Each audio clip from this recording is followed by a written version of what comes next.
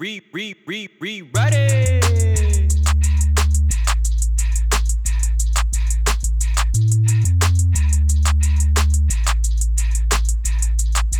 Check Monday, Wednesday, Friday, yeah, you know it's a go. Okay, I see they going off, but we gon' rewrite it though. That's right, Monday, Wednesday, Friday, yeah, you know it's a go. Okay, I see they going off, but we gon' rewrite it though. That's right, Monday, Wednesday, Friday, yeah, you know it's a go. Okay, I see they going off, but we gon' rewrite it though. I said Monday, Wednesday, Friday, yeah, you know it's a go. Okay, I see they going off, but we gon' rewrite it though.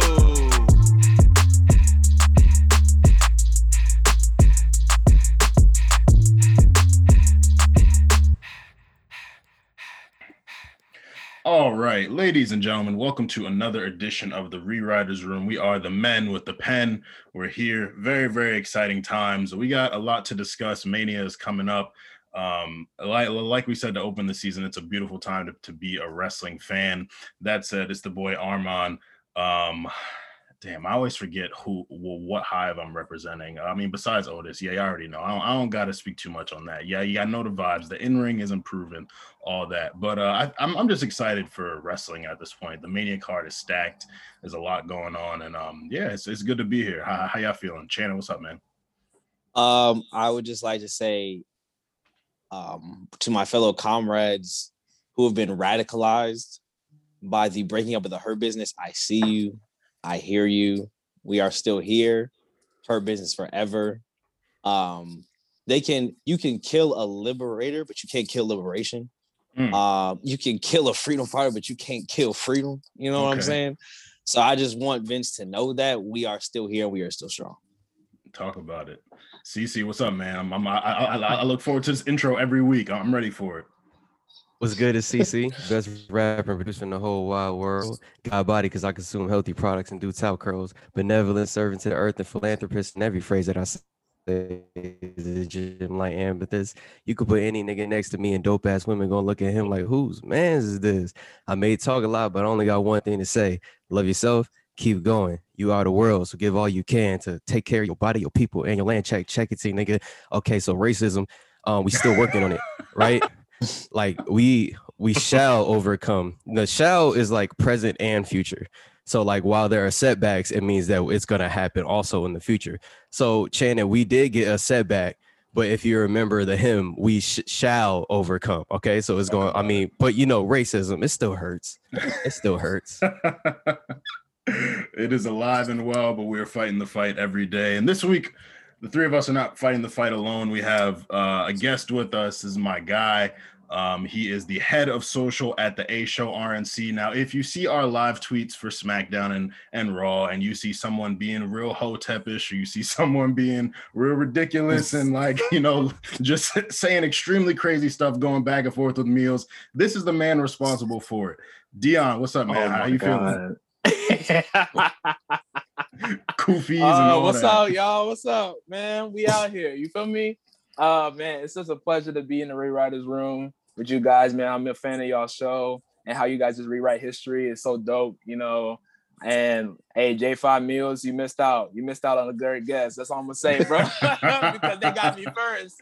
But nah, man, it's great. Yeah. So if you see 95% of the tweets being sent out is me. Yes, it's 100% me. So you got me to thank for. So yeah, but I'm glad to be on the show, honestly. Yeah. Yeah, no, it's great to have you, and salute to all the work you're doing, growing the platform, sharing our shows, being hilarious on the timeline. There's always something funny every day from the A Show RNC account. So keep doing what you're doing, man. Hey man, I just try to not take it too serious, man. Some of these neckbeards take wrestling too serious. So I gotta make sure I bring the fun and everything, because some of y'all neckbeards, y'all taking it to a whole nother level, man. But that's another story for another day. But neckbeard is crazy. I've never heard the marks referred to as neckbeards, but now I'm about to only call them neckbeards now. Like we got might as well, bro. But you know, it's an exciting time with Deon here. It's an exciting time with Mania Week, but it's also an exciting time for the A Show RNC channel. We are officially on Patreon. There is exclusive content provided to you all in various tiers based on what tier you select. there's anything from being able to add to our hot takes discussions, or let us know what spot callers should watch. There's opportunities to contribute topics for or contribute wrestlers to the A list that we're putting out. So various tiers, various things that you will have access to through the Patreon system. We will have a full graphic with details for you. So shout out to everyone who's been supporting so far, and thank you to everyone who is planning to, you know, put some coins in our pockets so we can ultimately make these shows and the network better for you all. But this is the Patreon era. This is not the PC era. This is not the Thunderdome era. This is the Patreon era, and Rewriters Room is kicking it off, which is really, really exciting for us. So yeah, we got a very fun show for y'all. A lot of things to discuss, but we're going to get into our pre-write, some current analysis of some WWE storylines. So let's start with our guest. Deon, what's a current storyline that you're really feeling right now? Listen, man, it's not even the current storyline. It's the best storyline in WWE right now. I would say besides maybe or in the Fiend, but that's kind of mixy sometimes. But we're talking about a built storyline that has been culminated to this point. Is Big E versus Apollo Crews. Now we all know that Big E, you know, won the championship in Christmas Day. What a great day to just win the championship in Christmas. And you know, if you remember watching that match, Apollo, I wouldn't say helped him, but you know, he gave him a little assist. So due to that assist, he felt like he was due for a title shot. And obviously Apollo lost. And every time Apollo would face Big E, he would lose, whether it was in a singles match and a triple threat match. And Big E was at a point where he was like, yo, bro, you need to go back to catering. Now, I don't know what it is by that word catering, but that's a trigger word for some wrestlers. Going back to catering, boy, I'm have to pull the heater on That's you. disrespecting another grown man's whole life. That's this.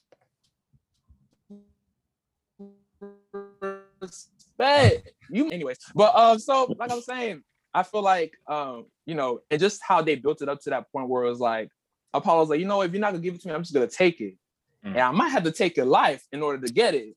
And that's what he tried to do. He tried to take Big E's life when he dropped them steps on his head, and then just how he just transferred into, you know, I'm a Nigerian, so you know, when he went back to his roots with his character, you know. For all my Nigerian listeners, Igbo Kwenu. That's, you know what I'm saying? For all my Nigerian listeners, if you know what that means, you know what that means. And just to see how his character has transformed into this is amazing. Big E's doing great on the promos.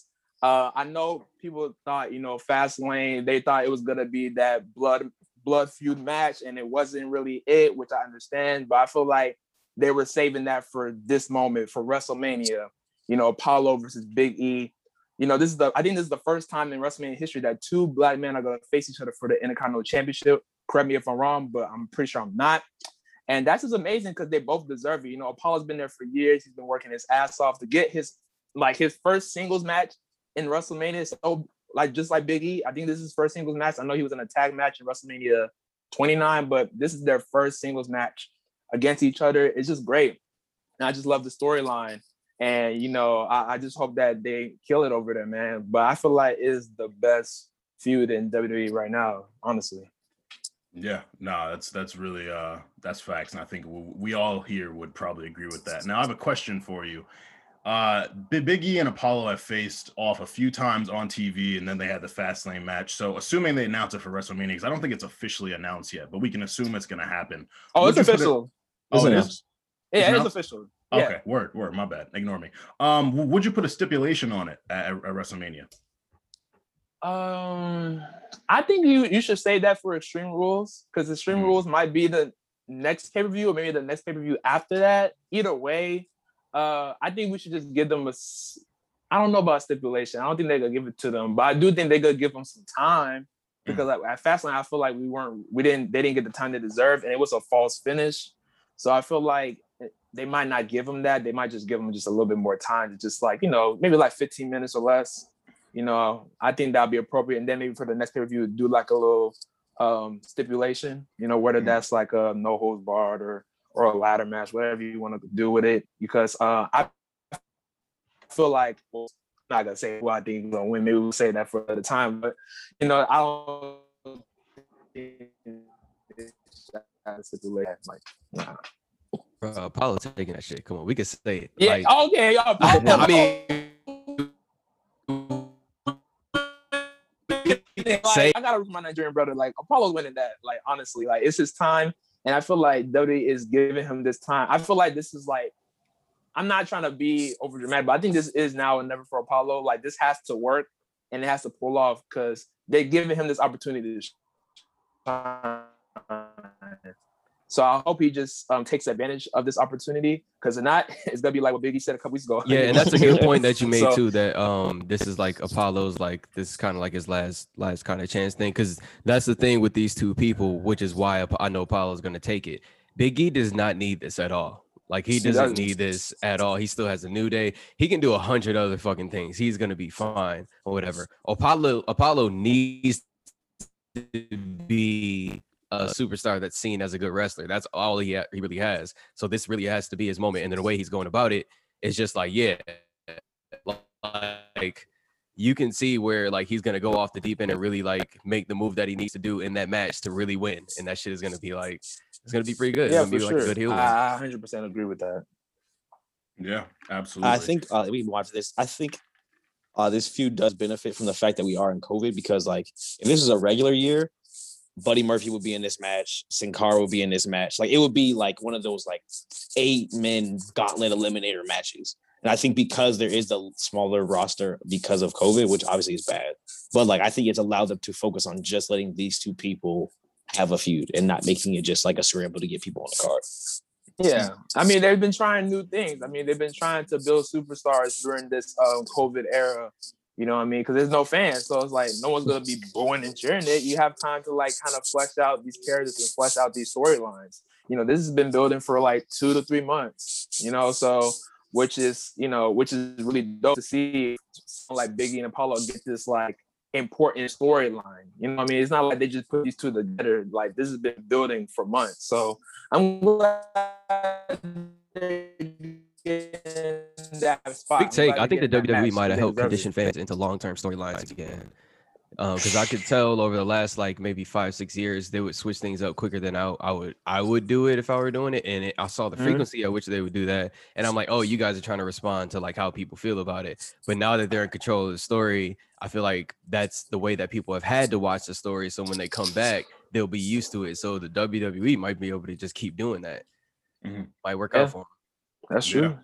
And that's a really good segue into what I want to talk about. You know, when the weather's nicer, some people in relationships. We saw New York's own A Boogie with the hoodie tell his girl to be free with the butterfly emoji. And it seems like WWE has taken that motto and just applied it to all these factions breaking up. We got the Undisputed Era on NXT. We got Retribution breaking up. And we had the Hurt Business officially break up this past Monday.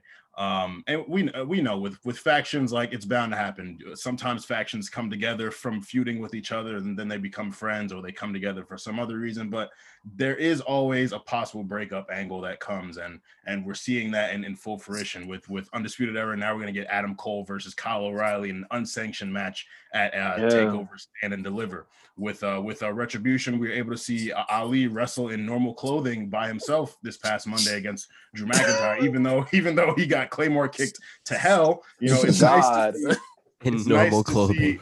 Yeah, right. But it's nice to see Mustafa Ali doing his thing by himself, because we know he's capable. He's proven himself capable. Like, he was supposed to be the one before it was Kofi, and we were very happy for Kofi. But like, they had faith to put him in that position, and he's shown in ring that he's capable. Like, that match with Riddle he had was incredible. He pinned him on Raw, and they faced again at Fastlane Kickoff. Like, both matches were really, really good. And then with the Hurt Business, obviously, this plays into Bobby being WWE champion, Bobby being a little frantic about Drew McIntyre and handling him and having people there to help him. And he put a bounty on Drew's head, had the whole locker room coming for him, had Drew go into the locker room and throw people around, and then he beat Ricochet and Ali within like 10 minutes of each other. And then we saw Baron Corbin come out and help his own old buddy Lashley, which was very interesting. But it was cool to see them play off of a more personal storyline, because Drew, Corbin, and Lashley had that whole trio going when they were facing off with the Shield when the Shield had their final farewell. MVP made sure to quickly denounce that Corbin is not a member of the Hurt This is Business. an African-only group. That's what he said. This is an African-only group. That nigga is not 4 p.m. He's not. It was a very funny tweet, but it'll be interesting to see how this unfolds. I think we'll see a Drew Corbin match before WrestleMania as well to kind of give Drew a victory going into it, because Bobby beat his ass this past Monday. He put like 3 full Nelsons on him, and Corbin hit him with the deep 6 and a bunch of other slams. So it's breakup season, but we're seeing some very good things come of it.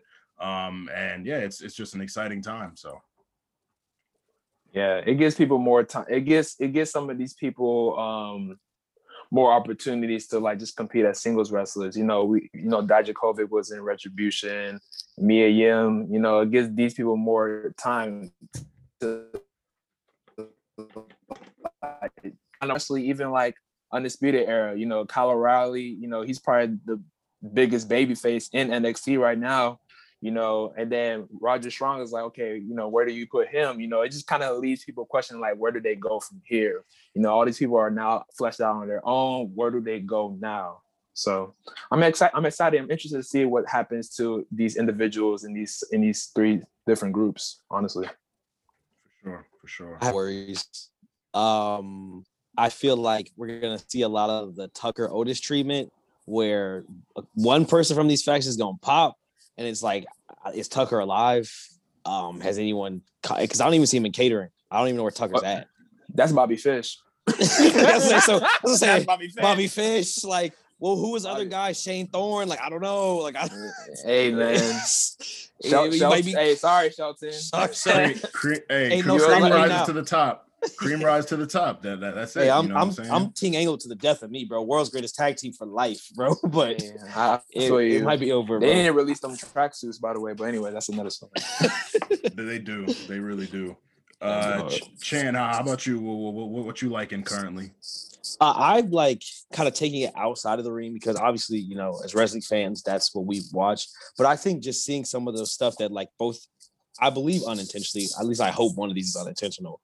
But the way like wrestling is trying to kind of go back into mainstream. I was actually listening to another podcast. They were talking about this, about how like wrestling, instead of like currently just like being pop culture, they're trying to basically absorb pop culture. So we've seen the Bad Bunny storyline going on for months at this point, which I have to say, as like someone who's not a wrestler, like his punch, solid.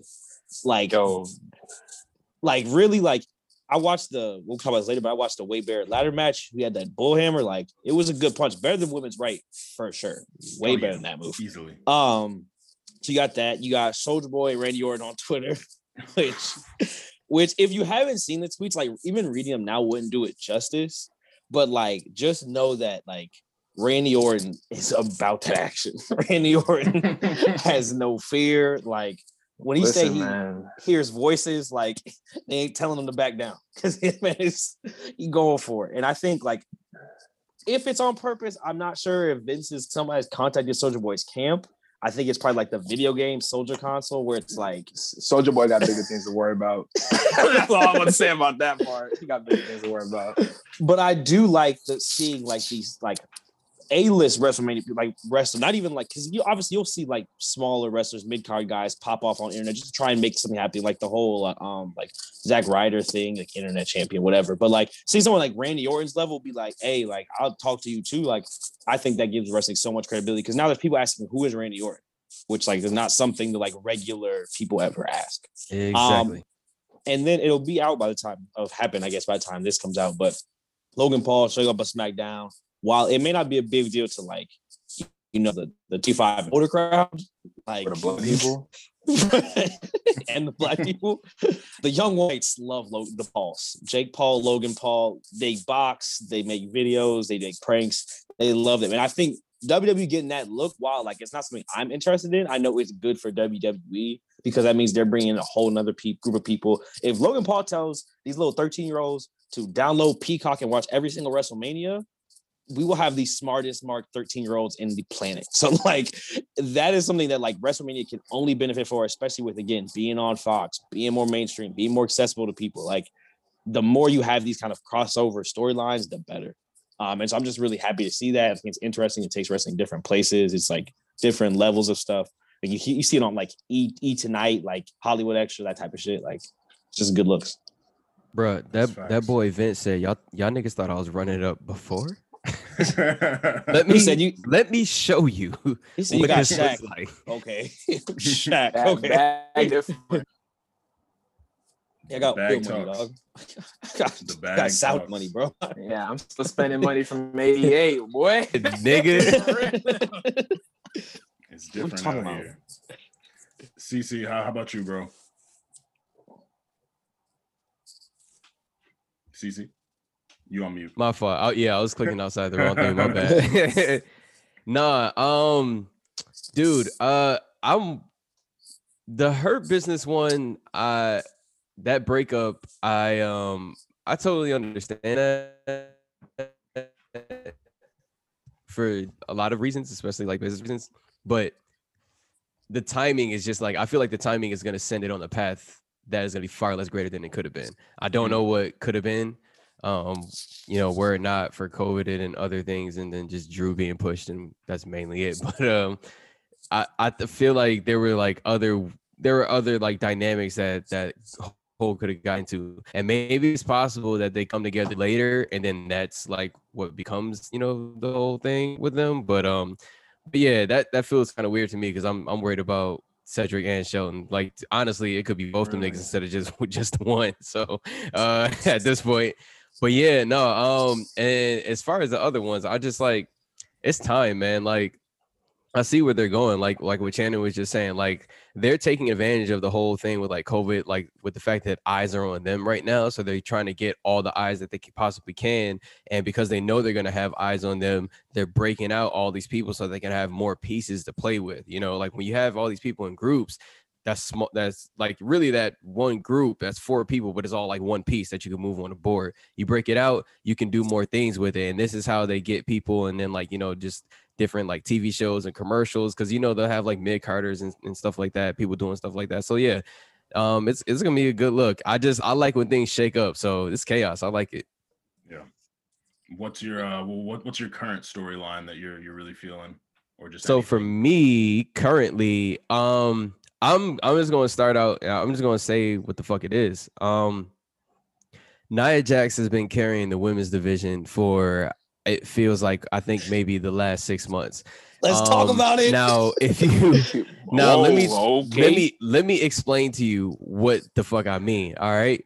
So Nia Jax has been like, first of all, when you watch WWE, like hopefully you get the E part of it when you're watching the show. How many of the wrestlers in the women's division are good wrestlers? There's a lot of them, right? But how many of them can like get on the mic backstage or even in the ring and they're kind of like making you react with their personality? Because Nia Jax will do that. Nia Jax just did a whole Sugar Baby skit, fam. Like, is that not like this content, like actual content, like trying to do something wild, like really getting crazy out here? And then more than that, first of all, she just legitimized Lana. Like, I don't know how to, first of all, get this nigga a medal. She legitimized Lana off that alone. All right. She legitimized Lana, which can help fuel Naomi's comeback. So that's 2 people off the bat right there. Shayna about to jump into the second part of her career or whatever, like her own individual thing. And Nia's fueling that. She pulling Reggie into the game the right way or whatever. She have all these people popping just off the fact that she just walks around and act like an asshole all the time. You got to respect this shit. This nigga's carrying this shit. And more than that, with the addition of Bianca Belair and now having Rio in there or whatever, the women's division about to go crazy and she about to sit back and collect the cash. That's basically what's happening in the women's division right now. And that shit about to come up. We was on a little low real quick, but that shit about to come back up. And I don't care what you niggas say. Go look at the numbers, nigga. I'm 100% right. I don't care, nigga. This is a hot take because you said the last 6 months. Listen, we better put respect on Bayley's name. Put respect on Asuka's name. Hell, put respect on Bianca Belair's name. put respect on Sasha Banks' name. All 4 of them women done more impactful, had better matches, and had better moments than Nia Jax. That's the only moment we can. That's really the only moment we can really talk about. We're not gonna act like Bayley for the last 6 months. Besides what she's been doing like this past month, I know she has been really on TV. We'll talk about that probably later. But Bayley ran the SmackDown Women's division for the last 6 months, bro. She made Bianca a star for the last year, but I'm just saying because he said Nia Jax was the best women's wrestler the last 6 months. Right. Bayley held in some match amazing, made Bianca Belair a star. Ding dong, hello. That's off top. Asuka, Raw Women's Champion. She's done a lot, even since May. But, like I said, Asuka's done a lot. Sasha, Bianca, these women have done way more than Nia could ever do. So I'm just saying. Here's the thing. I 100% agree with you. But here's what I'm saying. Look at the numbers. I said carrying, which means consistent. You got to look at week. Sasha, everybody that you name, they've had moments during these last years or whatever, but like this last year and a half or whatever. But if you look, there's like little spurts, and then they're like maybe off for TV for a little bit, and then they get like a next little like feud or whatever like that. Nia Jax has been weaving through just being an asshole to everyone, giving them time. Like why we're watching Mandy Rose and Dana Brooke on TV every week now because of Nia Jax. Like, fam, is that a good thing?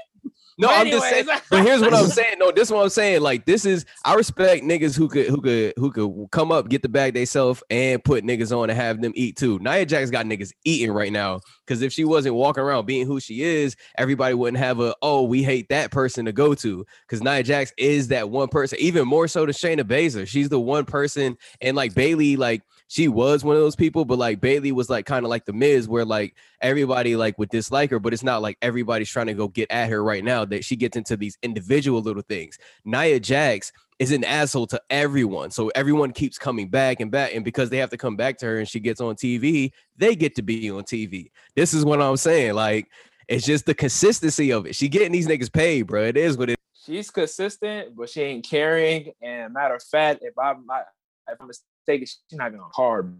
So let's move on. Let's move on right now, because Nia not even in the card right now. Right? We don't know what she's doing for WrestleMania. She on everybody else's business but her business.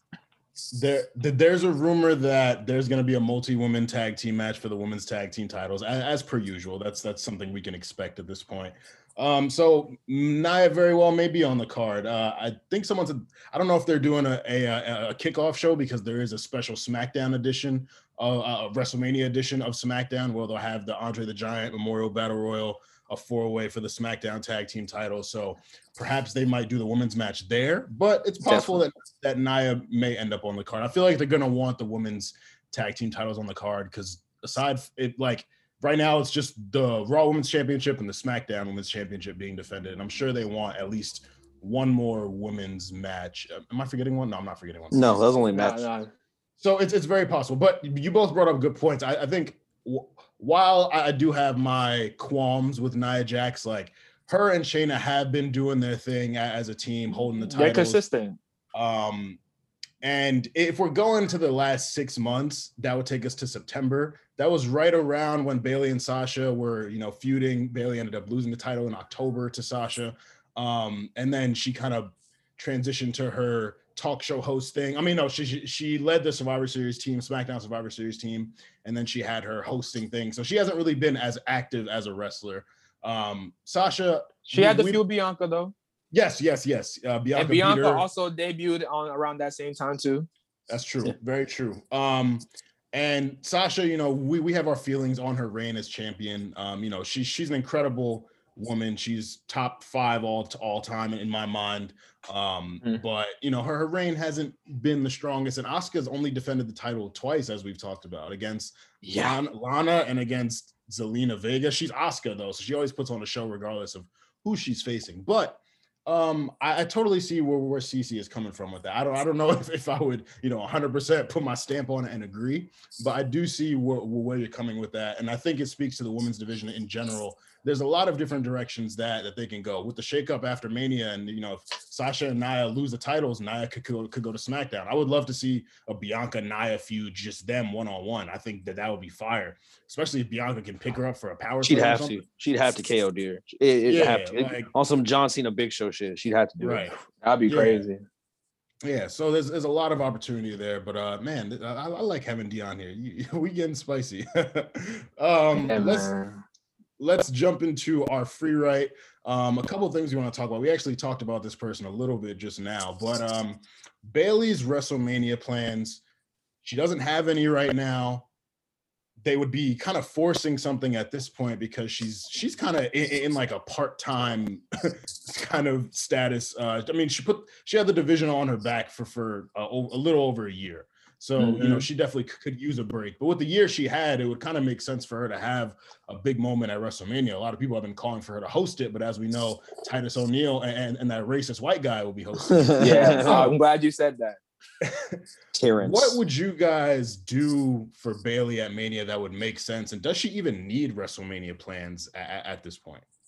I would say that I know Bayley wants it, but I don't think she needs it. She's pretty much done everything that she could have done on SmackDown.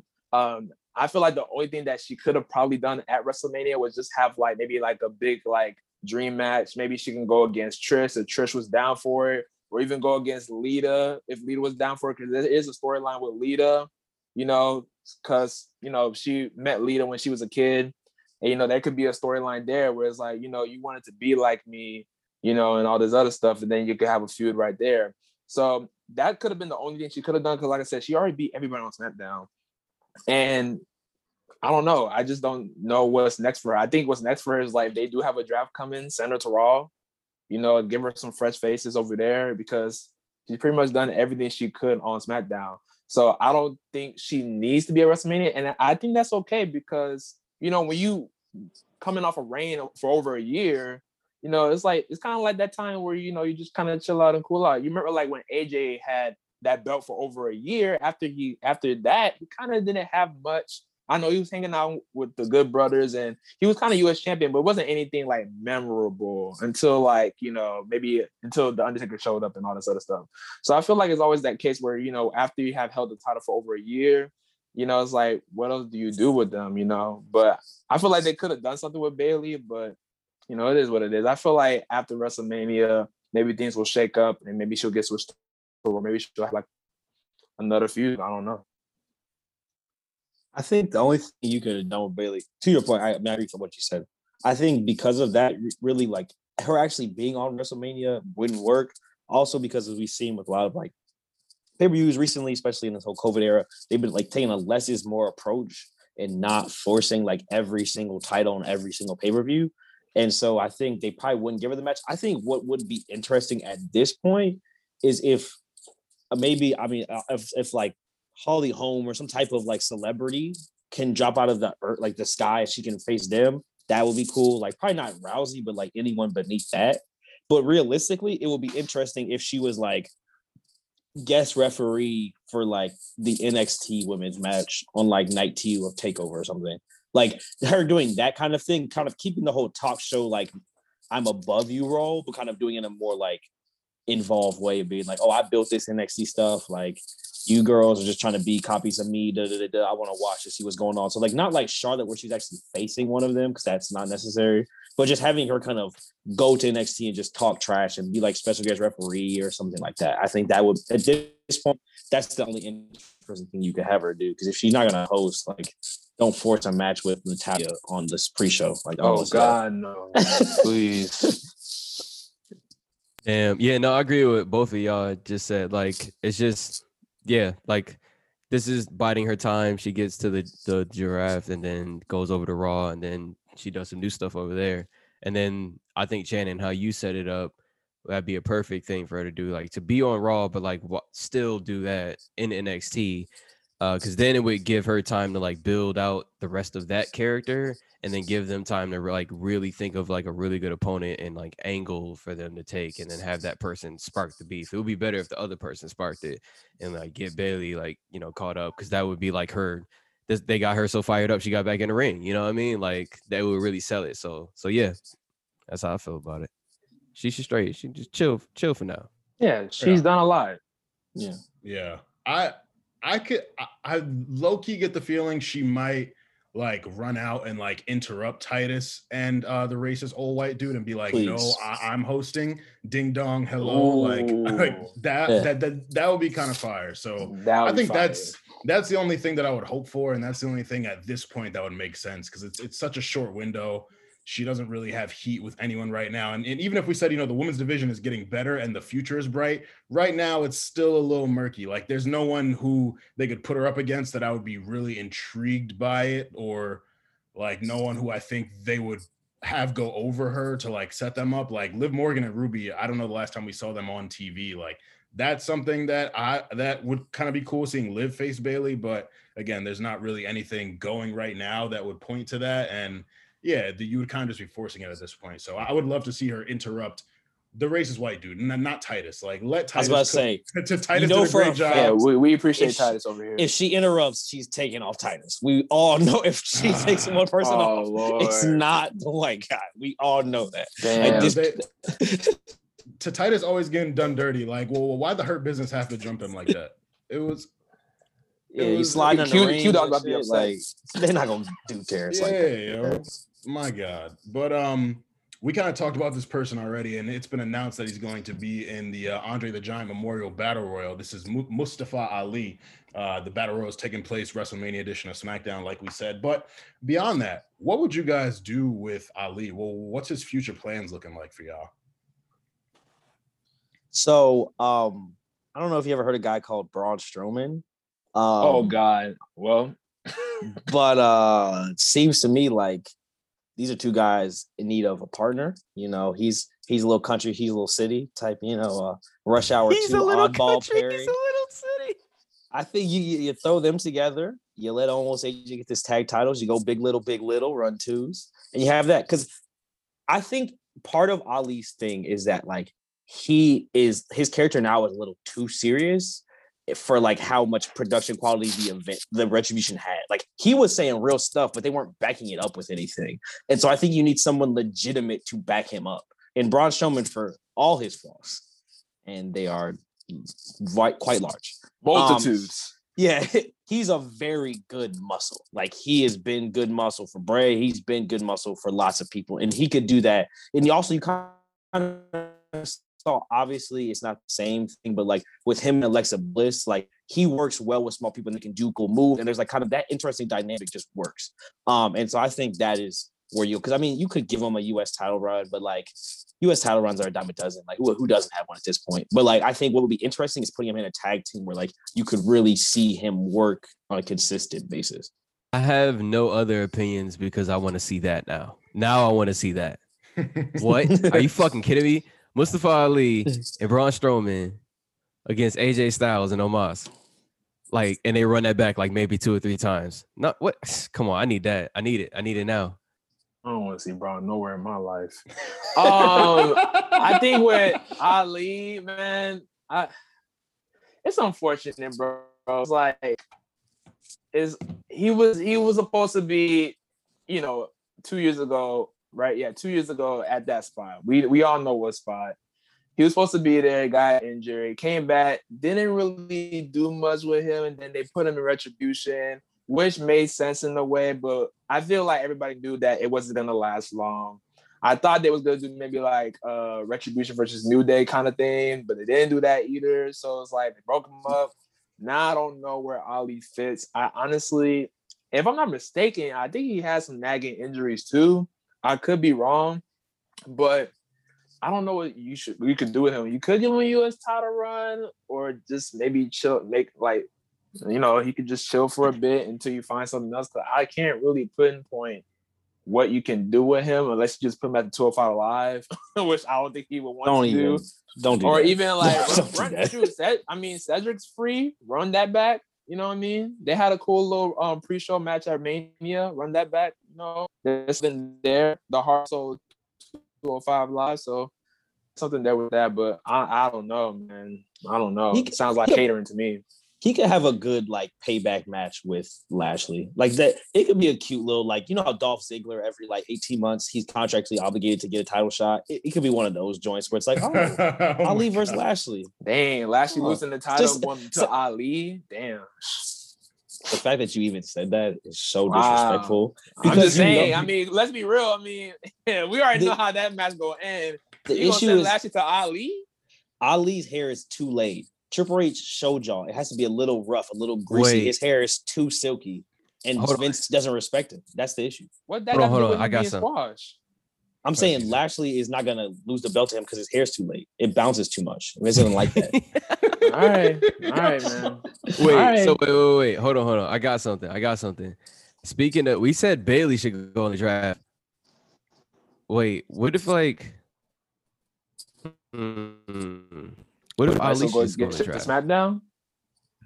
That'd be cool. Yeah, and here's what I'm thinking. Apollo wins the IC championship. Mustafa Ali gets there and immediately goes after that. And then we get Mustafa Ali and Apollo for a little bit. I don't like the IC. I like him in the IC title scene. You know what I'm saying? I think that fits for him. Yeah. I think that would be appropriate too. You know, you need more people there for the IC championship. So I think that would be cool. Oh, sorry. Only issue with that is that it's about to be April and that's Dolph Ziggler IC champion month. So like Dolph not losing them. Dolph not losing them tab belts. I don't think anytime the soon. Dirty Dogs. He always comes around. Got to check the calendar. Unless you got a match at Mania and they lose to the Profits, then he not losing them belts to Dominic. I think Dominic and Ray getting them off. Oh yeah, the father son dynamic thing. I definitely see that happening pretty soon. Last thing for our free write. We got a lot of NXT call-ups over the last year. We got Bianca Belair, we got Matt Riddle, Keith Lee, Damian Priest. More recently, we got Rhea Ripley. Who are some potential NXT call-ups you guys see happening after WrestleMania, or just over the next year? Cole definitely is gotta be. I don't know about after Mania, but very soon, because after NXT Takeover, I don't think there's anything Cole has left to accomplish. Then go to the main roster. I think that'd be great. I would say maybe Raw. I think Raw would be good for him, because then you got Drew. Definitely. Him and Drew can do a little thing. I feel like Roderick Strong should go to SmackDown. I don't think he's not gonna have a NXT title run, and like I said, I feel like I'm being real. Kyle O'Reilly's the star. He's gonna be there for a little bit, and I think Kyle O'Reilly's gonna get an NXT title run. I don't think the ceiling was already met when they broke up. The ceiling was met. So I feel like he has really nothing else to prove, and he should just get drafted to SmackDown if there is a shakeup or a call up. You know what I mean? And then for women, I was thinking of one, and I think Toni Storm, she might get called up. Yep. I think Toni Storm might get called up. That's my three. It's time. Need it's getting warmer outside. Tony time, baby. Tony time. Outdoor This show. podcast just took a whole different turn, bro. Hey, man. I need to see Toni Storm versus Naomi. That's what I need to see. you know why. Dump truck match, baby. So what? I need them to do the busted challenge right there. Just throw that ring. Let me see. This is taking a turn. Man. This is taking quite a turn. Speaking of bust down, I think Tommaso Ciampa needs to come up because he's completely given up. Like you can tell by the hair. The hair, it's like, dog, we get it. You do not want to be here anymore. We got it, bro. Like, I think for his sanity, you don't even have to give him no matches, but just put him on Raw because he's the man that's clearly unhappy. He clearly needs to get out of the PC, get out of Full Sail, wherever he's at, and just give him something different. Just give him a little Corbin feud. It's fine. He'll be safe. Corbin's not going to hurt him. Like, let him, mess around with Cesaro for a little bit. Like, just some spark him. I think he's got to get out of there. I personally, one of my personal favorite NXT, Isaiah Swerve Scott. If you're not going to give him the Cruiserweight or North American title at this next pay-per-view, just get him out of there. Because, like, he's one of those guys who has, like, kind of like Riddle, where it's like his gimmick is already pre-packaged enough where, like, there's nothing to really do. So he's not going to rack up belts in NXT, get him out of there. And then maybe an unpopular one, I think Io Shirai needs to get called up. I think you probably wait till fans because like I think that's like a major one because her interest is just like I think my personal favorite in the whole company, like that the way it comes in, the lights is just perfect. But I think she needs to call because I think it really juices up your women's roster, especially post Mania, where like, you know, presumably, hopefully, you know, you have Bianca and maybe Rhea Ripley as champions. You have EO be like, I've taken off both y'all. Like, which one do I want? Like, who do I want to pick? Kind of like a Royal Rumble thing, but just like off of her legacy. That's the best. Yeah, go ahead. Oh no, I was gonna say I definitely agree with that. Because EO was my for women, for men. This is a left field, and it feels like it would take away from the core of it. But I feel like he would provide something that like the WWE misses. That like I don't know how to explain it. Certain characters back in the day kind of had it, but like he has it. Johnny Gargano, there's like he has like this kind of thing where like no matter what gimmick he's doing, or whatever, like he finds a way for it to like kind of like matter and like just enough for you to get his attention, and then like he entertains you once you actually pay attention to it, and there's like a consistency to it where he doesn't need to have like a, you know, you hit me and it cost me this match, so now you have a feud. Like no, like he can get into it over like actual like funny things, kind of like how Chris Jericho would. Like it's just like he can get into it over like some personal things, like a slide or something like that. Like because right now the only person you have who kind of does that is like The Miz. And you need more of those. You can't just have him. That's why you see The Miz all the time, because he's the only person who does that. So I think Johnny Gargano could really take it to that next level. And he got pushed up. Gargano's a lifer. Another like he ain't never leaving. Yeah, I say that Cleveland voice ain't going. But I do think a spiritual call up, like you wouldn't actually call up this wrestler, but call up this essence is like Adam Pearce can go, and you need like a William Regal type figure as your GM, like a former wrestler who like the wrestlers respect, who like when they come out and talk makes more sense. Adam Pearce, the idea is sometimes cool, but like the execution isn't. So like if you had some, I don't even know who you would have at this point. Like it has to be someone kind of recently. Bro, the nigga be walking out with no music. Yeah, it's like Adam, and even the name Adam Pearce isn't hard. Like William Regal, like just bro, you had Cedric barring you up backstage, bro. Like, yo. Talking about you, we if you had Cedric barring you up, you might need to go. That's facts. That is facts. Honestly, you could make MVP GM or something. Like that type of energy would be much appreciated on both brands. Wait, that would be great.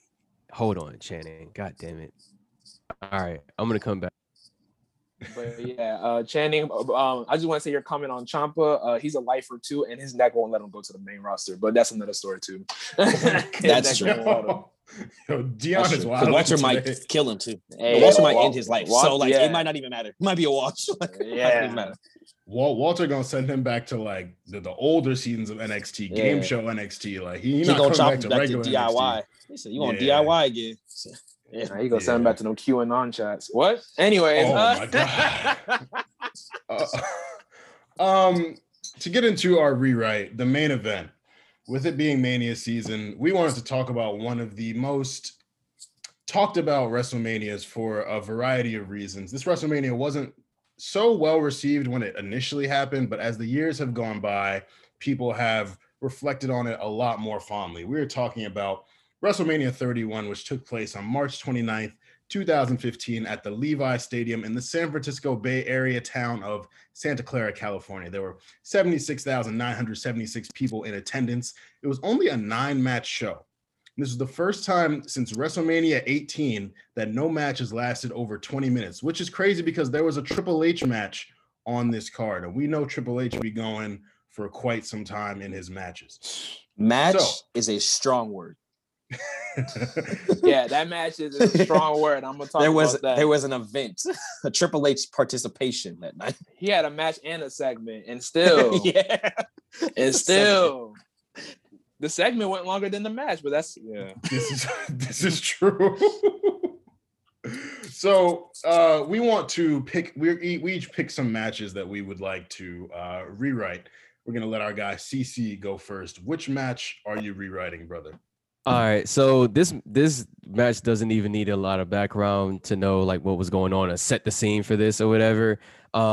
I'm gonna hit you with a conspiracy right here. This was the setup to the whole Trump movement, if you think about it. All right, so Rusev is kicking out of WWE, whatever. He's going super crazy. He wins the U.S. title, whatever.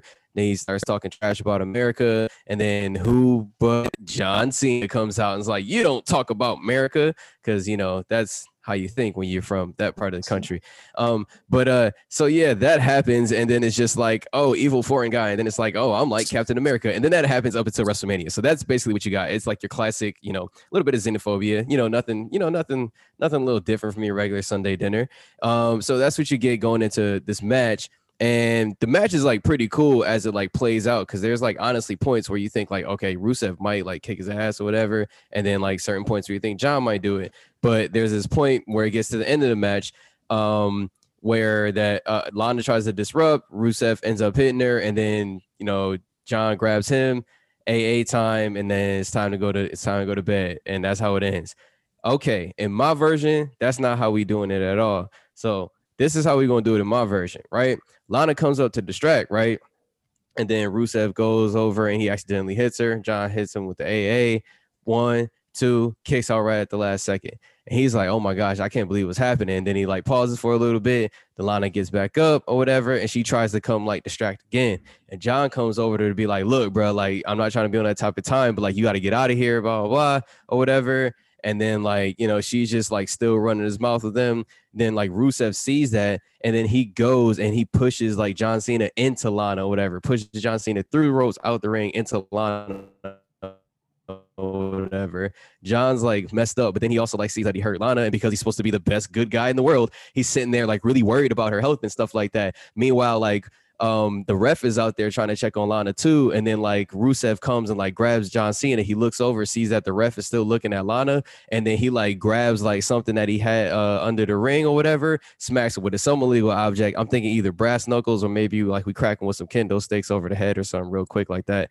Throw him back in there, hit him with the side kick again, hit him with the spine kick again, put that man back in the accolade or whatever. Middle of the ring, he passes out. Rusev takes it. The whole world is just shocked, and the US is really, really mad at the WWE because they just had the military thing, the commercial, like 5 minutes before this match, and yet the foreigner from Russia who supports Vladimir Putin and actually got that actually on the news for how much he was really selling that heat, man.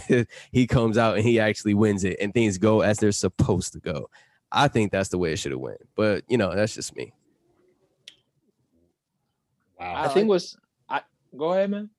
I think it was just so interesting about this match is how like people, it's like obviously Cena has bigger matches, but it's like the most John Cena of all matches. Like if somebody was like, what was John Cena's like later character, like after kind of like the Thugonomics thing, like it was like literally this it's literally that. It's literally that. He gets his ass beat for 10 to 15 minutes, and then like basically does a Hulk Hogan impression for the last 5 minutes. And then he hits his finisher and wins. That's basically how his matches went for the next like 2 to 3 years. So it's interesting because it's like, if you think about it, if Rusev wins this match, it gets a big rub on Rusev. And I'm gonna be real, I don't maybe think Rusev maybe leaves. Because I think Rusev actually can stay in the WWE if he actually wins this match. Because if you think about it, after Rusev loses, there's really not much Rusev does besides Rusev Day, which came out like maybe 3 years after the fact. Yeah. And then wouldn't give him tag titles. Yeah, they wouldn't do it. He didn't get the tag titles. He didn't get really nothing out of it besides maybe the US title. But it was already kind of at that point, like kind of too late. He had that match with AJ, which was pretty cool. But other than that, he didn't really do much after he lost to Cena. But then if you don't have Cena win, you don't get Cena on probably one of his best runs with the U.S. Championship. And then also, too, I feel like that's when people really started to appreciate Cena for who he was. Because I feel like prior to that, people were still like, oh, Cena sucks. Now Cena gets cheered. Like, we want Cena back. Now, we love Cena now. Everybody, I mean, I was always a Cena fan. I know he had his moment, but, like, everybody loves Cena now. Like, and I feel like people appreciate it because he actually was working his ass off. He was working with people like Sami Zayn and Dean Ambrose, Neville, and all these other people to, build them up. And I feel like a lot of people saw that and appreciated that, the fact that, he's been doing this for 15 years, that he will take a U.S. championship and make something out of it. So I don't think you get that if Cena doesn't win. So it's interesting to see how those things turn about if, you know, one of the other wins the title. So that was pretty dope. Yeah. It's always a wild storyline from CC, always. Yeah. But we love it. We love it. Chan, how about you? Which match are you rewriting? So, if you haven't figured out what I mean by my love of Test, I'm a true fan of the mid card. I love the mid card. I love a guy who's just like consistently has a decent finisher. I'm a sucker. Number one, Dolph Ziggler, Mark, in probably the whole Midwest. You're looking at him. So of course I picked the IC title match. Looking at it, this is actually the first IC title ladder match at WrestleMania since Shawn Michaels and Razor Ramon's match at WrestleMania 10. So there's obviously been like tons of other ladder matches, but actually WrestleMania is the first one, which is kind of a funny juxtaposition because the buildup between that match and the buildup of this match is like night and day. Like the buildup of this match is basically Wade Barrett had gotten the title, IC title, and basically had it then stolen from, like literally taken from him for the Raws leading up to the match. And that's basically the whole feud. Is like, you guys just keep taking this title from him, so I'm gonna give it to you. So the participants in this match, obviously Wade Barrett, Bad News Barrett at the time, the champion. Then you have Daniel Bryan, your eventual winner. Dean Ambrose, Jon Moxley. Dolph Ziggler is Dolph. Brody Lee, aka Luke Harper, RIP. R-Truth snuck in the match. A lot of people don't remember that. And then you have Stardust, aka Cody Rhodes. So a lot of you will guess a theme that basically half of AEW's main event is in this match, which is another reason why I picked it. But just follow me on this one. So obviously with these matches, they're basically spot fest. I'm not going to rewrite the match. The main thing I want from this match is to kind of think about where these people are now. So again, this is who's in this match. So first, Bad News Barrett doesn't even wrestle anymore. He was a champion at WrestleMania. He's now just a straight commentator, like does not wrestle. I like watching the match. He looks like he's very like, it looks like a good champion, but he just, you know, the medical, the injuries, like I'd be interested to see where his career went, you know, without that kind of stuff. Daniel Bryan had, after that match, retired, unretired, was WWE champion, and now today is in the main event for the Universal title at WrestleMania, which was another weird thing because this is WrestleMania 31 right after he won in 30, where he wins the title. They keep bringing that up during the match. Like last year, he was facing for the WWE champion. Like, and I think they think it's a good thing, but it's like, why do you keep reminding us he's not? He's in this match. Like you're making this match seem less important. Especially because people wanted him in that main event against Brock. Exactly. They didn't want Roman. Yeah, it was like Michael Cole, shut up! Like, stop saying that. Again, like I said, Dean Ambrose in the match. After this, he goes on. Obviously, Shield reunites, but the main thing is goes to New Japan, wins the U.S. heavyweight title there. Then comes AEW's longest reigning AEW champion. Currently, is still kind of in the main event. Scene there. Dolph Ziggler basically doing the exact same thing as he was doing at this point. Luke Harper again, AEW champion, but RIP has since passed. R-Truth is a 51-time 24/7 champion. So a lot of you guys can't do that. Forget 16. We talk to me when you get to 30, John. 24/7, 7-11. I-45, European. I-95 South and Kentucky.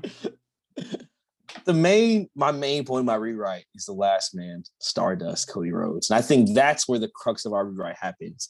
After this, as kind of like you were saying, Deon, Cena has his open challenge. That's one of the people who participates. That is Stardust, who loses. He has the feud with Stephen Amell, the Arrow, like superhero guy, who is now doing that show with the wrestling like TV show. I think it's on Star, is going to come out.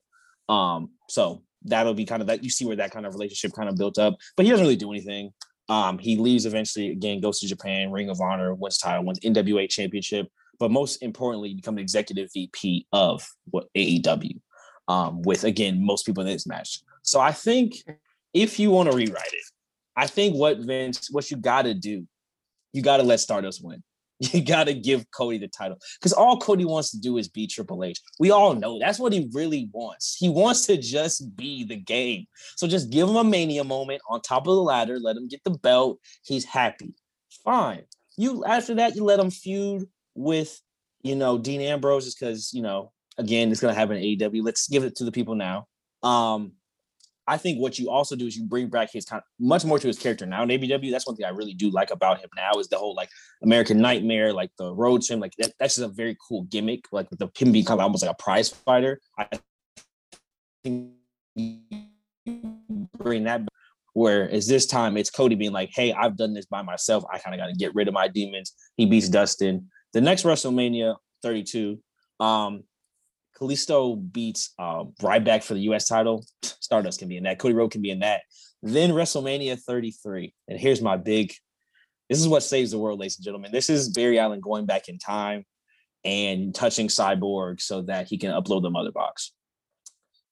Instead of having Randy Orton pair with Bray Wyatt to join the Wyatt family, you have Cody Rhodes join the Wyatt family. You say, I'm not a Rhodes anymore. I'm in the Wyatt family. You run that playbook back. So now you have this thing where I'm adopting this new family. And then obviously that goes poorly. Elimination Chamber, Bray gets the title. And then at WrestleMania, you have Cody Rhodes versus Bray Wyatt for the WWE Championship. Cody Rhodes gets his WrestleMania moment, wins the WWE Championship in front of all those people at WrestleMania 33. And AEW just doesn't happen. Because, I mean, you think about it, is there any more Chris Jericho match than the 6-man Intercontinental title ladder match? That's a Chris Jericho match. So he's spiritually in the match too. So you've essentially taken out everyone from AEW. You said Rusev's not leaving already. He's going to win. So who does AEW have? Jack Swagger? That's Ty Dillinger? What are we doing? So you give Cody, that's the rewrite. You give Cody the title in 2 years and you've saved the universe, Vince. You've done it. You've Iron Man taken the Infinity Stones out of Thanos' glove. And you say, I'm the man, God damn it. And you snap and it's done.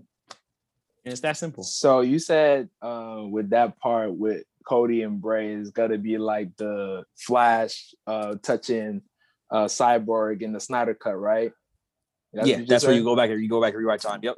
Okay, well that sounds like the Whedon cut because that is definitely should not happen. I don't know. Listen, we gotta stop, bro. Cody Rhodes. Sorry, neckbeards. He's not as good as y'all think he is. Sorry. Mid roads. Sorry, mid roads. That's why he never left the mid card because he's mid. Brandy, holla at me respectfully. But no, I'm just saying, like, wow, man, Cody, bro, like, nah, WWE Championship, no, nah. I mean, I get it.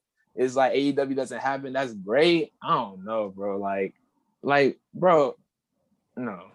I don't know how to explain it. It just doesn't. Randy can get off already. He can get off him eventually. Match sucked. So at least if you're gonna have a bad match, at least let it like save us some tweets. Like if you're gonna do it, Randy will take out Cody eventually. If Vince ain't give Dusty the title, God rest his soul, he ain't give him Cody the title. If he didn't get Goldust's title, he ain't giving Cody the title. Them Rhodes ain't getting no damn WWE championships.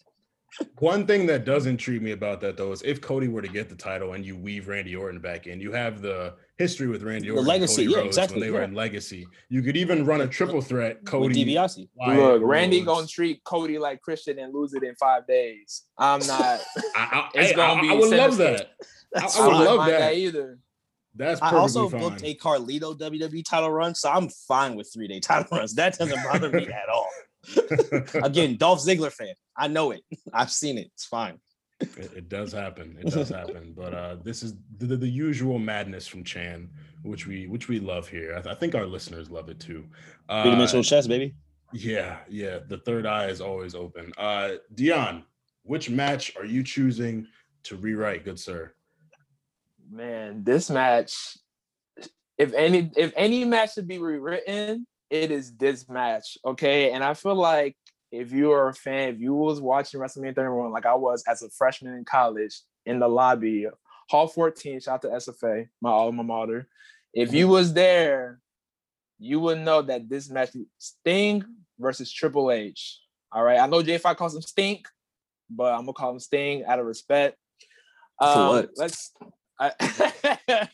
Hey man, drop it from the ceiling once. Okay. So anyhow, hey man, Sting 97, bro. That's that. He was over like crazy. I watched the moments. I went back. I was like, oh, this motherfucker was over for real. Yeah, so it's crap. Hey. Anyway, so Sting. So the storyline obviously is they've been promoting Sting's return. We just debut at least. We didn't know when, but Survivor Series he came. And, that pop was crazy. I've watched back every Sting moment in WWE.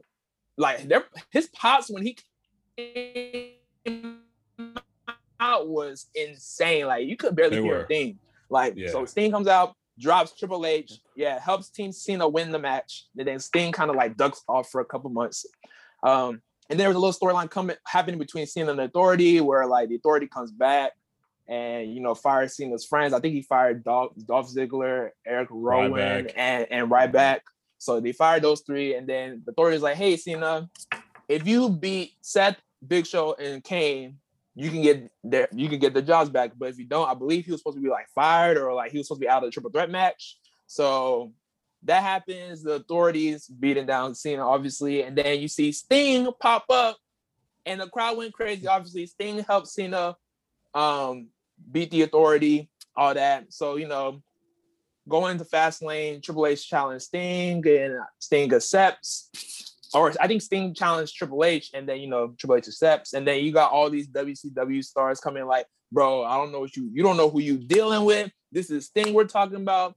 You had Booker T, unfortunately, had to come and be like, yo, you don't want any smoke with Sting. And Triple H was like, I beat your ass being racist. At WrestleMania. What are you talking At WrestleMania, about? I don't need no advice from you, brother. You know what I'm saying? Go spin some. And then Rick was like, bro, I had you beating Daniel Bryan last year, and you could even beat him. You tell me you facing Sting? Oh my! I showed you the ropes, but I'm not. You gonna lose? And Triple H like, look, I'm about to beat him. Now you go into WrestleMania. Sting and Triple H, they have this match. Obviously, we all know that Sting can only do so much at his age, but. And obviously, I understand the shenanigans that came with it. DX came out and looking like some uncles, like some uncles. NWO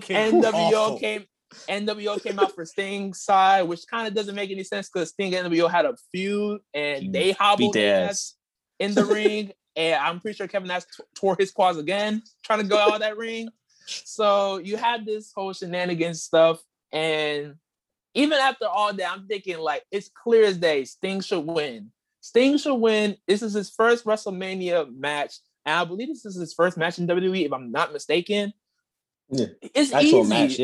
Yeah. Sting should easily win the match, and then he loses from a sledgehammer shot. That was it. Triple H wins the match. To this day, I remember it's funny because I remember even Scott Hall was like, "Bro, who's your agent? Like, why are you losing?" The Triple H in your first match. Like Sting is only, if I'm not mistaken, isn't he like 1-2? And he's only 1-1 because of the disqualification. Like that's Sting's whole career. I feel like first of all, I'm gonna change all that up. One, Sting shouldn't even have lost to Triple H, period. No. I think everybody should say Sting, his first match should have never lost to Triple H. But secondly, I don't even think Sting should have faced Triple H at WrestleMania. I think everything happens the way it was supposed to prior to WrestleMania. So Sting comes back to Survivor Series. He helps Team Cena beat Team Authority. I think Sting and Triple H have that feud still, but you cut it off at Rumble. So I think Sting should face Triple H at the Rumble. Sting beats Triple H, right? So then the next night on Raw, he comes in. He's like, I'm finally, beat Triple H. I got Team Authority off my back. But if you want to be all honest, this is not the real reason I came to the WWE. I came to the WWE to face people that I've never faced before, to have new challenges. And there's just been this one guy. Oh, yeah. That has been aligned with me for 20 plus years.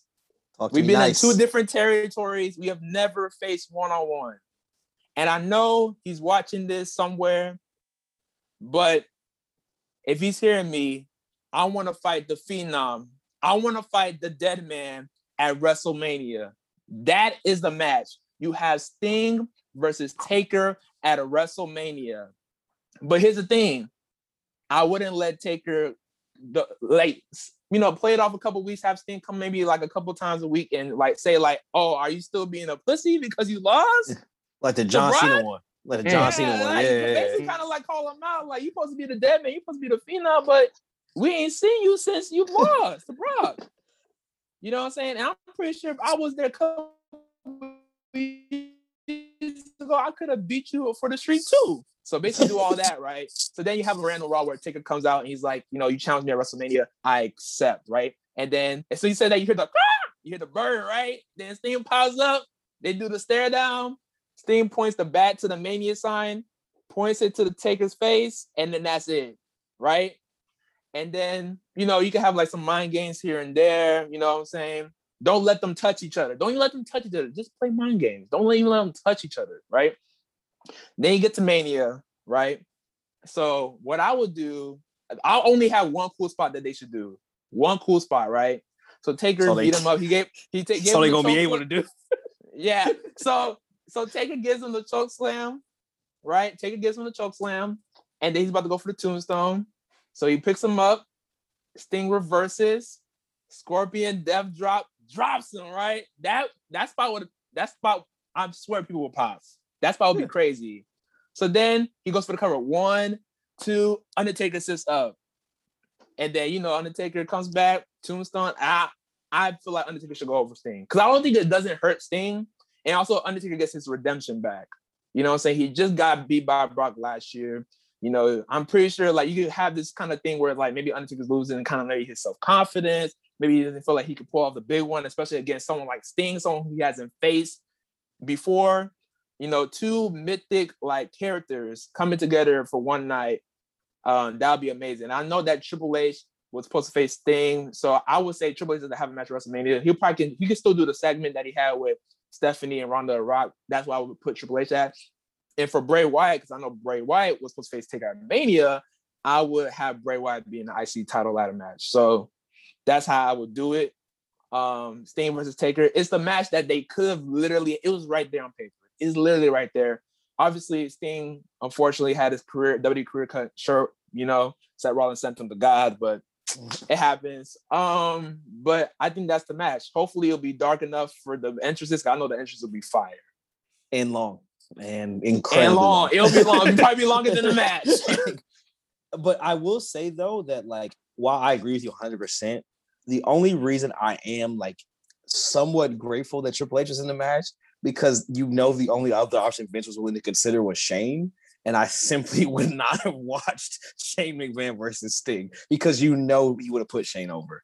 He would have had Shane jump off of the top of Levi Stadium and elbow drop Sting into the ground and beat him.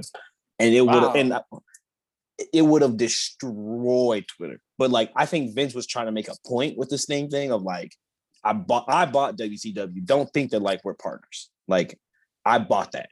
Like that's something I own and I can do what I want with it. I'll make y'all come out here and too sweet whenever I feel like it. And it was my son-in-law. It was literally that. It was literally a flex. Yeah. It was literally a flex. And so I think that's like the only redeeming thing is that Sting actually lost to a wrestler and not Vince himself, honestly. Because if this match was in 2005, it would be Vince himself in the match. And that would have been insane too. Like that would have been an awful match. Dang, man. Yeah. I just think it's just a match that really could have happened. Like that was there was one opportunity, that is the only opportunity where it could have happened. You know what I'm saying? Yeah. That's when all the timelines aligned. That was been the perfect time for it too. Perfect time. Well, that was something, but I like it. I definitely like the vision. I think the pop for that would be insane. And yeah, it would definitely be interesting. So also that would have to be the last match. You couldn't have the Rollins thing come after that because people would be too like keyed up from that. Like you know what I'm saying? Like people would be exhausted. Like after the adrenaline rush of seeing Undertaker and Sting, you would be about to pass out. So when you saw Seth Rollins run down, you'd be like, "All right, bro, like, I'm so tired. Like I'm ready to go to bed."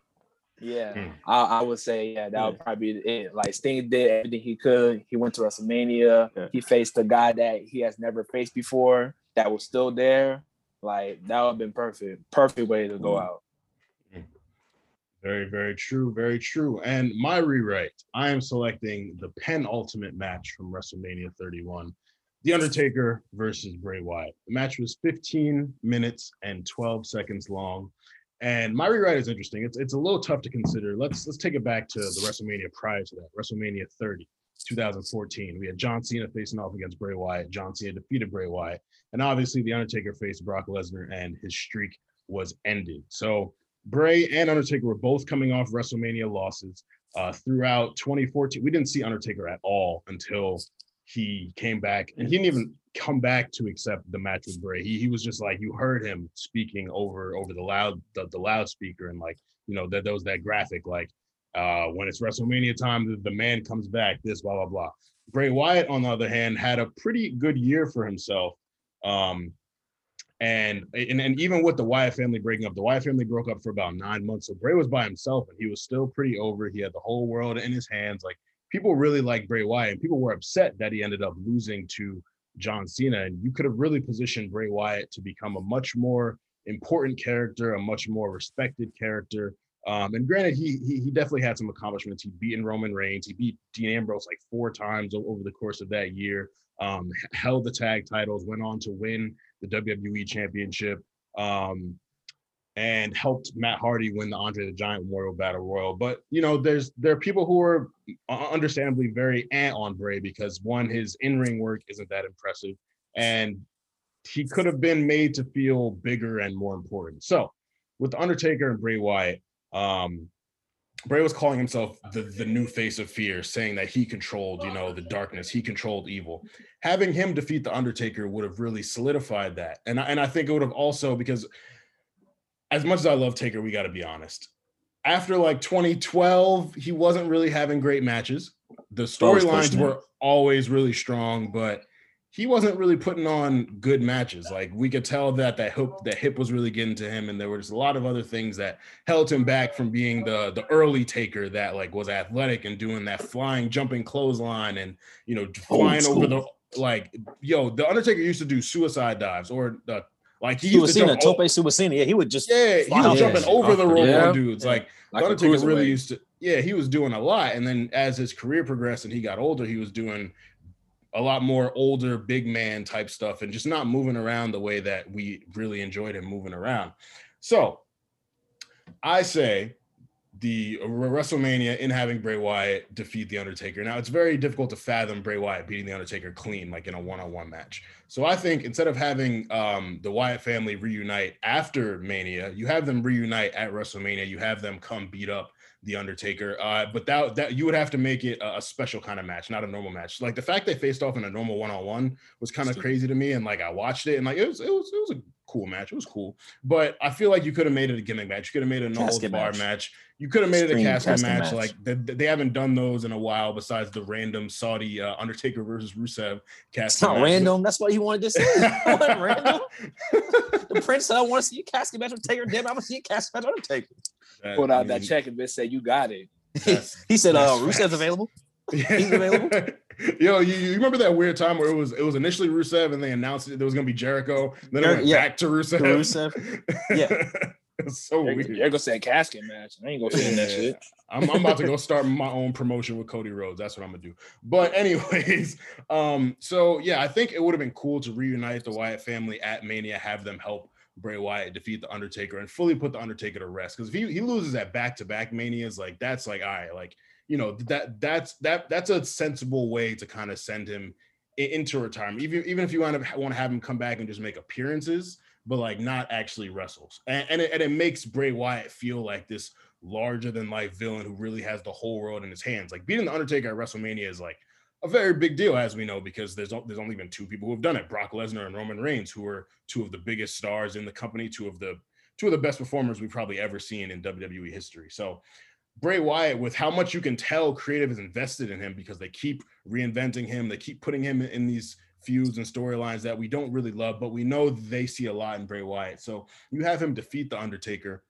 And imagine if Braun Strowman was introduced at that WrestleMania rather than being introduced in 2015 like Black you have Sheep. Braun show up, the Black Sheep show up, and like you don't even tease it prior, like with Wyatt talking about Black Sheep. You just have Harper and Rowan there. You have Undertaker beat up Harper and Rowan and make it seem like, oh, he's gonna overcome these three and Bray's gonna win. And you have Braun Strowman's big ass come out and just step in the ring and stare him down, kind of like when Khali debuted and stared the Undertaker down and like big booted him to hell and then beat him in a match. Like if you have Braun Strowman kind of debut in that same way and you just completely destroy Taker and like send him away, rather than having the Wyatt family come out after his Hell in a Cell match with Lesnar and carry him away, you have them do that at WrestleMania. And like, and you know, with how much they love Undertaker and how great he is for business, you know that like that just wouldn't have happened because they want him to keep showing up, and then they wanted to send him out in a more positive ceremonial way like they did Survivor Series 2020. But I think if you have Bray Wyatt defeat him at WrestleMania, and there are two spots where this could have happened. So there's a tombstone spot where Bray catches the tombstone, but there's a spot where Bray is doing his little spider thing, and then the Undertaker sits up and scares him. That's a cool shot. Yeah, like it was a really cool spot. So you have like Bray looking scared, then like rolling over and like backing up from the Undertaker, and then Undertaker's like walking towards him, and then you have Harper and Rowan come in. If Undertaker fight them off, maybe chokeslam one through a table, and just make it look like, oh man, like Undertaker's about to do it. He's back. Then Braun comes out, puts him in the triangle choke. Maybe he has the power slam back then because he didn't start using the running power slam until like a bit later. But you have him like a bear hug. Yeah, like the bear hug. Yeah, it was like a bear hug choke type thing. It wasn't cool. Like at least his finisher, and granted, a running power slam is a very basic move, but you know it's cooler than that choke move he was doing. So yeah, so I think you bring back the Wyatt family at that point. You have Braun Strowman debut. You have Bray Wyatt defeat the Undertaker. Even if you want Undertaker to keep wrestling, like the Undertaker-Lesnar feud, which happened in 2015, still could have happened. And I think with having two losses back-to-back on the Undertaker, you have him come back and like in his bag. Because when he returned to face, when he returned and interrupted Brock and Rollins' match at Battleground, he hit Lesnar with a low blow, and like that was very uncharacteristic of Undertaker. Like even if he's like he's too evil big for guy, that. like yeah, way too big, and he never needed to hit anyone with a low blow. So him doing that, like you could have had that really be like a real heel turn for him and have him be the heel. I mean, Brock was still this big monster heel who people didn't like because of what him defeating Undertaker and just his whole disposition when he returned to WrestleMania, returned to the WWE. But I think you can still have that feud regardless. Like no one's gonna be mad. No one's gonna be like, oh, like this doesn't make sense, like because Bray beat him. Like Undertaker Lesnar, you want to see that. That's always a really good match. So yeah, that's my rewrite. I think it puts Bray Wyatt in a much better position moving forward throughout his career. He's a lot more believable. You can kind of take him a little more seriously as this super villain who runs the world. He has his family back together. Like it's this kind of story of the Wyatt family coming back together to help this common goal of getting the old face of evil out and really helping Bray cement himself as the new face of darkness, the new face of evil. And I think to really like top it off, you even have Bray start doing the whole throat cut thing that the Undertaker was doing. Like you just have him just put that into his taunt set, his thing. Like he comes to the ring and does it, or he does it in the ring before he does the Sister Abigail or the kiss leading into the Sister Abigail. Like you really just have him like drag, like, yo, I beat the Undertaker, I retired him, I put him out. This is my darkness now.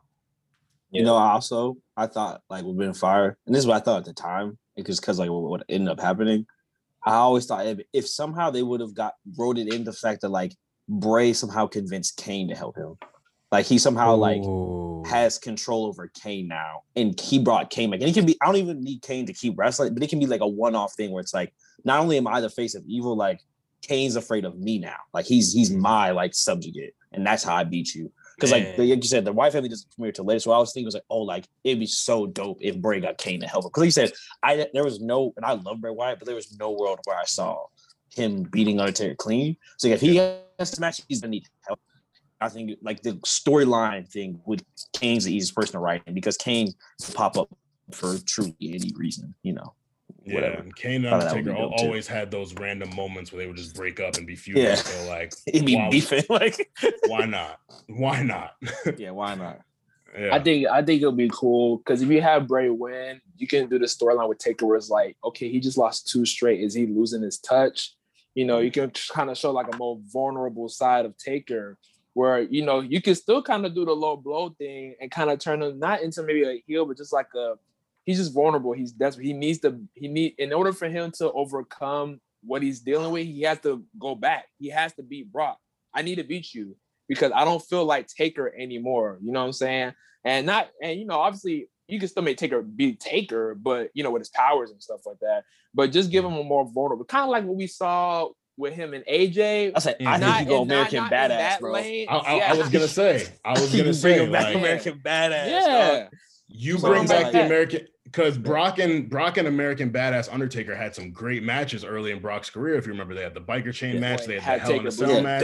Yeah, it was like chain on his neck. Yeah, he was in his ass. And at the following Mania 32, you had Shane versus Undertaker, and it was, you know, if Shane wins, he inherits WWE. If Undertaker lost, he couldn't wrestle at WrestleManias anymore. And like, but then that was a random stipulation. So if Undertaker loses 2 Manias in a row, comes back as the American Badass, is like, you know, and see Shane acting like this bratty 50-year-old kid, and then is like, yo, like, this is my yard, I run it. Like, it would kind of make more sense to then put that stipulation on him, like, if you lose, you can't wrestle at WrestleMania anymore, and then you have him go over Shane as well.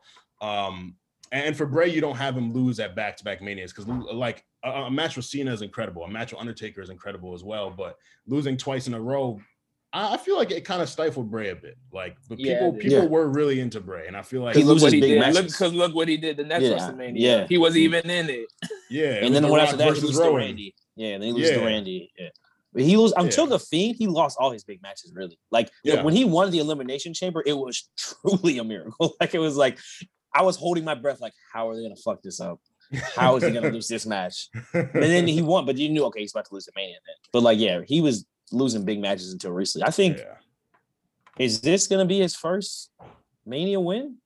If he beats last year he beat Cena. I'm thinking which was amazing still. Yeah, yo, so I mean, man, like I'm so pissed off that didn't go into anything else, because like that, man, there's so much like more. You could have like told the rest of that story for such a long time, man. I would have loved to see like those two like just storytell. Man, that was crazy. What, him and Cena? As that match, like, and then how like they brought up all these things or whatever, and like, man, like to see that play out after the fact instead of it just like kind of ending there. I actually like that it ended it there, because you know, you kind of like, honestly, I mean, Cena hasn't wrestled, he hasn't been back since. It's kind of like he kind of played Cena's whole wrestling career in one match. And I mean, if that's the way Cena's gonna go out, which we don't know, but if that's how he's gonna go out, I'd rather that's the perfect way for him to send him off. You know what I'm saying? Bray finally beat the demon that he's probably been itching off his back since. Because Bray was powerful as hell until he lost to Cena. Then that's what started everything. That's like the beginning of every Bray story, is that Bray was powerful as hell until he lost to blank. Until he lost to Roman, until he lost to Cena, until he lost to Undertaker. Like, that is basically his whole career. He's very powerful. And now look what he's doing. He's gonna get his comeuppance on Randy. Oh yeah, all full circle, baby. Very similar thing with like the vignettes of like where he started, like bringing his dad into the match. Like, I hope they do that whole type of arc with him in a, like, it's not the same exact way, but something very similar. The Fiend is basically like, I'm collecting receipts. That's basically the Fiend. I'm collecting receipts. Fiend, don't forget. I don't forget. Yeah, facts. No, I love that. So that's our WrestleMania 31 rewrite, ladies and gentlemen. It's really grown on me as a pay-per-view. Not that I didn't like it, but I'm coming to appreciate it a lot more as time goes on. Obviously, the main event with Seth Rollins coming in, cashing in, hitting Roman with the curb stomp after Roman speared Lesnar. Like, whether you liked Rollins or didn't, like, him cashing in at the main event of WrestleMania, the first person to do that. It was a very highly anticipated match between Brock and Roman, and like a lot of people thought Roman might go over, and then Seth come in just with that okie doke. It's like, shit, like, wow, just like, a moment. Genius booking. That was so fucking amazing.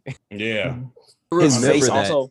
The acting, like his face, like holding up, like that's real like, emotion. That was full real sprint, like the full sprint of him to the ring. Just that, you get chills, like, oh, like he's about to do it. Like, he's like, you can tell he's like excited. Like, no, I gotta do this shit right now, like right now. Because they Like, told him the day of, like, hey, you cashing in, bro. I don't even think they told him in like when he arrived. They told him probably like maybe hours before. I mean, an hour or two before, like, hey, this match, yeah, just right now.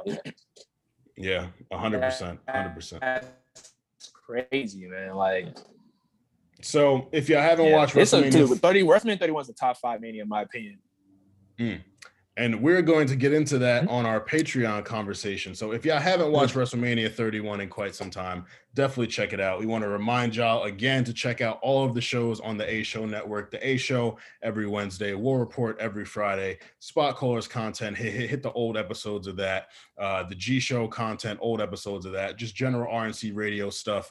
We got The Lookout, Black Variant, Big Eyes. We got RSPN every Monday. We got a lot for y'all, so tap in. Deon, it's been a pleasure to have you, man. Thank you so much for pulling up, for bringing your energy, for bringing your wild storylines. You fit right in, man. We're crazy over here. Hell yeah, thank you, bro. Thank you guys for letting me join you all, man. I appreciate it, and definitely we're gonna run it back. We're gonna spin the block again, so don't even worry about it. That is a fact. We hope you all enjoy this week of just wrestling content galore. There's the 2-night takeover. There's WrestleMania edition of SmackDown. There's NXT UK. There's the Hall of Fame ceremony. And then, of course, the main event of the weekend, 2-night WrestleMania, Bad Bunny versus The Miz, AJ Styles and Omos versus New Day, Rhea Ripley versus Asuka, Bianca Belair versus Sasha Banks, Roman, Daniel Bryan, and Edge, Drew McIntyre, Bobby Lashley. There's a lot of stuff. This is a very, very highly anticipated WrestleMania for me. I don't know about y'all, but I'm really looking forward to it. So that said, ladies and gentlemen, we hope you enjoyed this episode of the Rewriters Room. Thank you for joining the Men with the Pen. Leave us a review, all that good stuff. Share with a friend, tell a friend, and we will see y'all real soon.